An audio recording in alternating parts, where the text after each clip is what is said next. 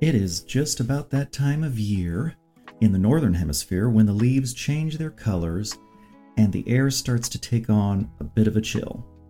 Autumn is but a day or so away, and that means a whole lot of things are changing with the leaves. School has started up again, and everyone's minds are changing their gears to look forward to Yom Kippur, Halloween, Thanksgiving, at least in the United States, and of course, we mustn't forget pumpkin spiced everything. As autumn begins, so too does Hispanic Heritage Month. Now for the usual introduction. This is Julian Rushbrook, and I am here to brighten up your History Hump Day with a history most queer. To honor the queer Hispanic community, we will take a look at a few fascinating icons that make up the threads in the tapestry of this community. For this week's subject, I think this man hardly needs an introduction. For fans of the campy adventures of the 1960s Batman television show, this man is an icon.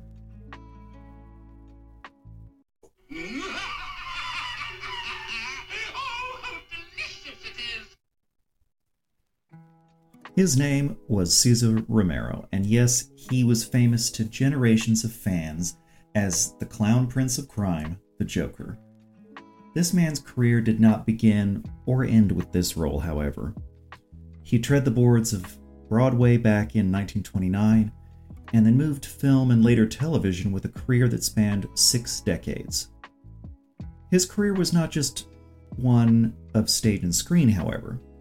Cesar Romero would, like many other Hollywood stars of the period, serve in the military during the Second World War.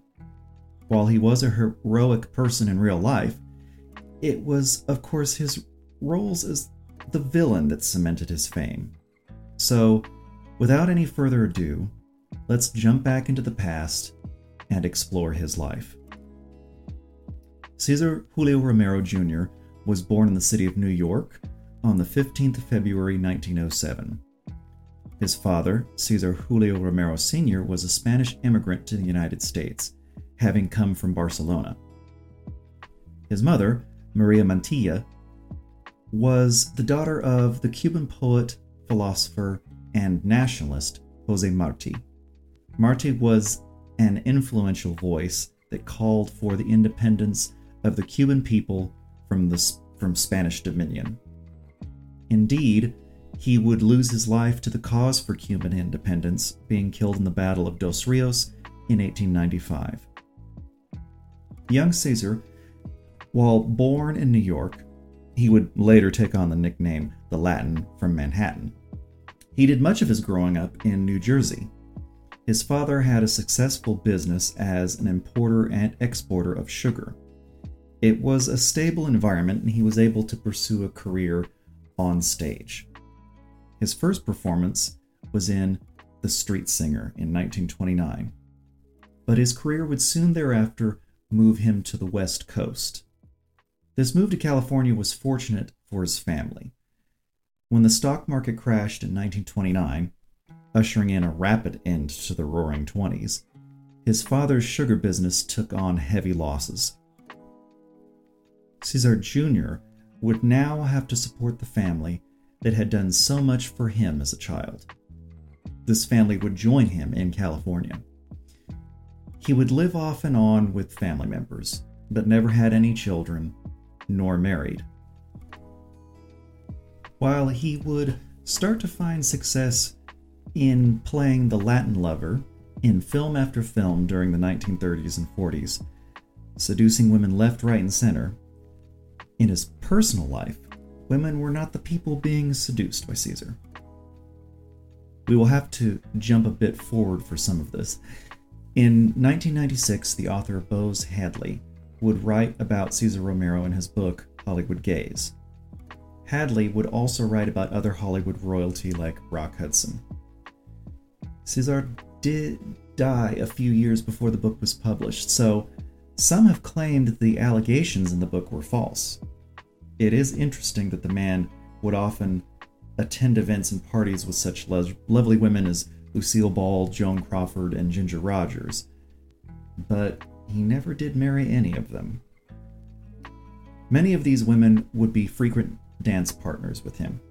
He began his career dancing on stage and screen. Betty Grable would appear with him in film, both dancing away. His love of dancing would follow him through his whole life. It is well known that Cesar could be counted on to be charming, to be an excellent dance partner, and to be discreet. This discretion would often find him dropping off an actress that he was escorting to a party or event, only to meet up with a male lover for the after-party. His first starring role was aside Marlene Dietrich in 1935's The Devil is a Woman. Now, she is someone that we will have to do an episode on as well, but that is another story for another time. He did not get completely typecast into the Latin lover role. He was, however, chosen for the purpose of being the new Rudolph Valentino. Again, that's another star of the silver screen that deserves an episode of this podcast all his own. Now, the two men never met, as Valentino died when Cesar was a teenager still living in New Jersey. Homophobia would, in some ways, affect the young actor as he was trying to make his way in Hollywood. MGM had an opportunity to have the actor star in some of their films, but they passed on him due to the studio heads not being a fan of queer actors. The Austrian-American director Josef von Sternberg commented upon Cesar once that he thought the man ought to find himself a wife if he ever expected to get anywhere in the picture business. Several actors would do just that, marrying opposite-sex partners to keep up appearances and to protect their careers. Cesar commented in an interview, "I was able to evade some pressure. We all had some pressures brought to bear on us. But I did evade the noose. I mean the knot. Freudian slip." While he might attend a gala with a woman, he never did become romantically involved with any. A popular character of the time, the Cisco Kid, which had started out as a murderous desperado, would find redemption in radio and film as a heroic Mexican caballero. Cesar would appear in 6 films as the character, so work was coming steadily to the young actor, but homophobia would end his appearances after the 6th film. Apparently, moviegoers in Central and South America thought his portrayal of the cowboy character was too much of a dandy, and eventually, the United States State Department pressured the studio to recast the role. The actor who replaced him was seen as too lustful, so a Romanian-born actor replaced this man, and this actor played the Mexican character without any real sexuality. If it was not homophobia in Hollywood, it was racism. Apparently, an attractive Latino man with charisma was just far too upsetting to be seen in film. As was common in this period, actors would often be cast in a variety of roles where they would take on various ethnicities. Italian gangsters and East Indian princes were roles that, along with Hispanic characters, gave Cesar a lot of latitude to mold himself into all manner of characters. One role would have him playing a villain, the next a lover, and the next after that a gunslinger from the Old West. He found himself taking on a foreign accent when he starred alongside Shirley Temple or Henry Fonda. After the Empire of Japan attacked the United States' naval base at Pearl Harbor, the country was finally thrust into the already raging Second World War. The nation needed soldiers, sailors, and Marines, and a large contingent of the Hollywood stars would find themselves in uniform. The aforementioned Harry Fonda, Clark Gable, and Mickey Rooney were household names that would find themselves serving in the fight. So too would Cesar Romero. In 1942, he joined the United States Coast Guard and entered the fight in the Pacific Theater. He would see action during the invasions of Tiananmen and Saipan. An interesting bit of trivia about Tiananmen is that the atomic bomb, Little Boy, was originally housed there before it was transported to the Enola Gay and then dropped on Hiroshima. After the war, Cesar would return to acting. In 1947, in perhaps his greatest performance, he would portray the real historical figure Hernán Cortés, the Spanish conquistador who would end up causing the fall of the Aztec Empire and ushering in control of large parts of Mexico to the Spanish crown. The film, Captain from Castile, would have him co-starring with Tyrone Power and living with him for the 3 months they filmed in Mexico. This is pretty significant as the pair were rumored to have been romantically involved for some time. Cesar, in an interview with Bose Hadley, would speak of their relationship. My close friend, my dear friend, Ty Power. I gather Ty was rather tortured about it. He was a prominent movie star and icon. He wanted to be straight, but more than that, he was terrified of being found out. Now, Tyrone Power was himself bisexual and had affairs with men and women. Famously, he even dated Judy Garland at a time. Cesar would, from time to time, pick up a trick for Power. Apparently, most stars had a preference for young men being picked up from the street, but Power preferred these young men to be middle class. He believed that they would be more discreet. Executives at 20th Century Fox, the studio both Romero and Powers were under contract with, would not tolerate any of their stars to be caught up in a scandalous affair. In this period, a rumor of homosexuality would be career-ending. Many actors had to be very careful that lesbian or gay affairs be kept out of the press. While they might have been open with friends and family, the wider world had to be kept ignorant of the truth, or their lives would be totally smashed to pieces. Cesar Romero was open about his affairs, at least to his friends. He earned the nickname Butch, which is something that you can take and think about at your leisure. Another famous star that is said to have been involved with Cesar was Desi Arnaz. Now, I don't know if he was still married to Lucille Ball at the time.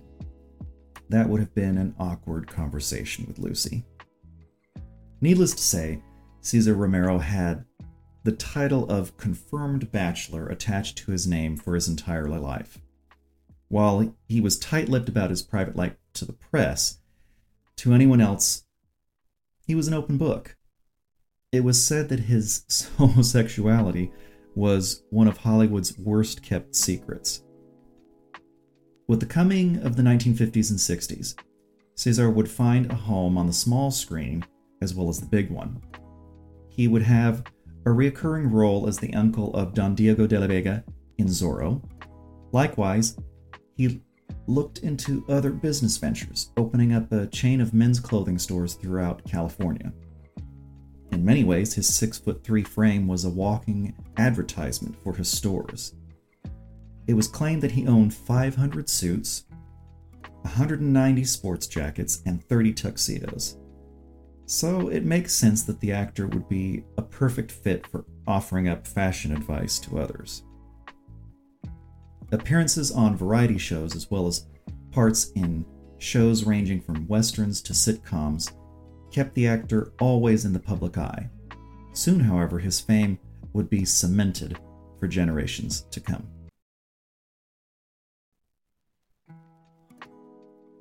In 1966, he would don the purple suit and green hair of the Joker in both the Batman television show as well as the movie. He greatly enjoyed the campy and over-the-top show. He was not the only member of Hollywood elites that would try for at least a cameo role. Vincent Price, Tallulah Bankhead, Liberace, Joan Collins, and Eartha Kitt were just a handful of famous faces that jumped at the chance to have a little fun in Gotham City. Cesar had a great time on the show, as the normal rules of acting were thrown out of the window for his performance. He could be as grandiose and overdramatic as he liked, and it only added to the performance. I loved it, except for all the laughter, my throat. At first, I felt somewhat foolish. The show was rather juvenile, and the guy never stopped laughing like a hyena in heat.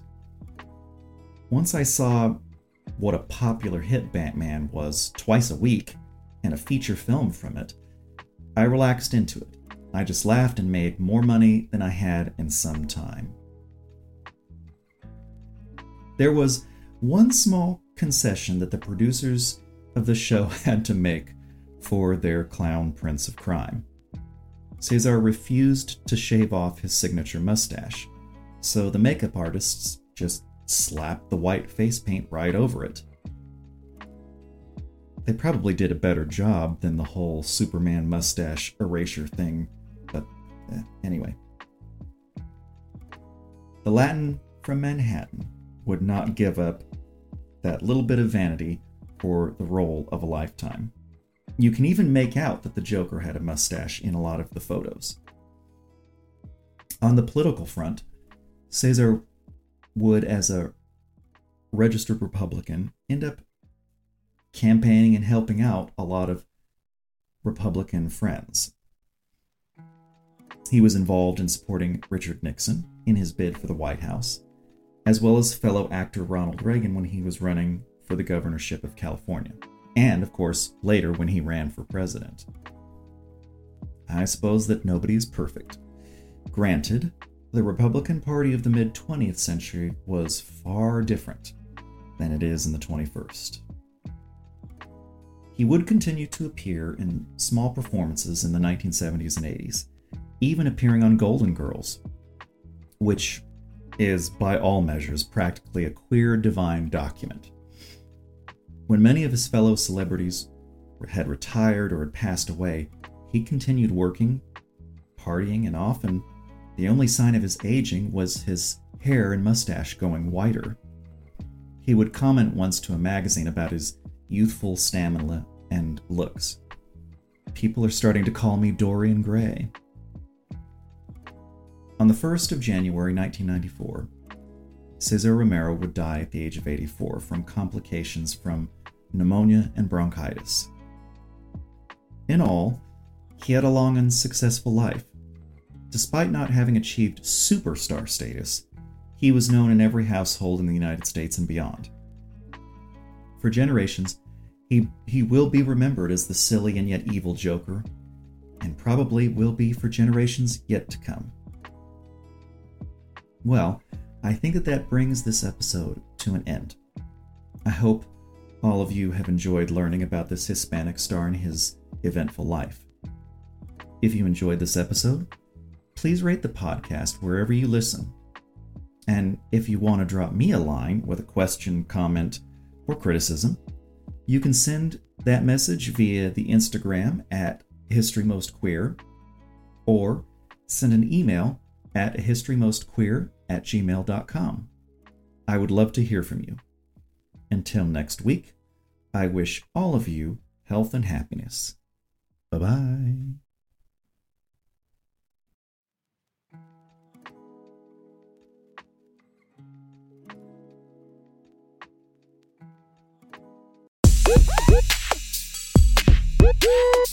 Woo!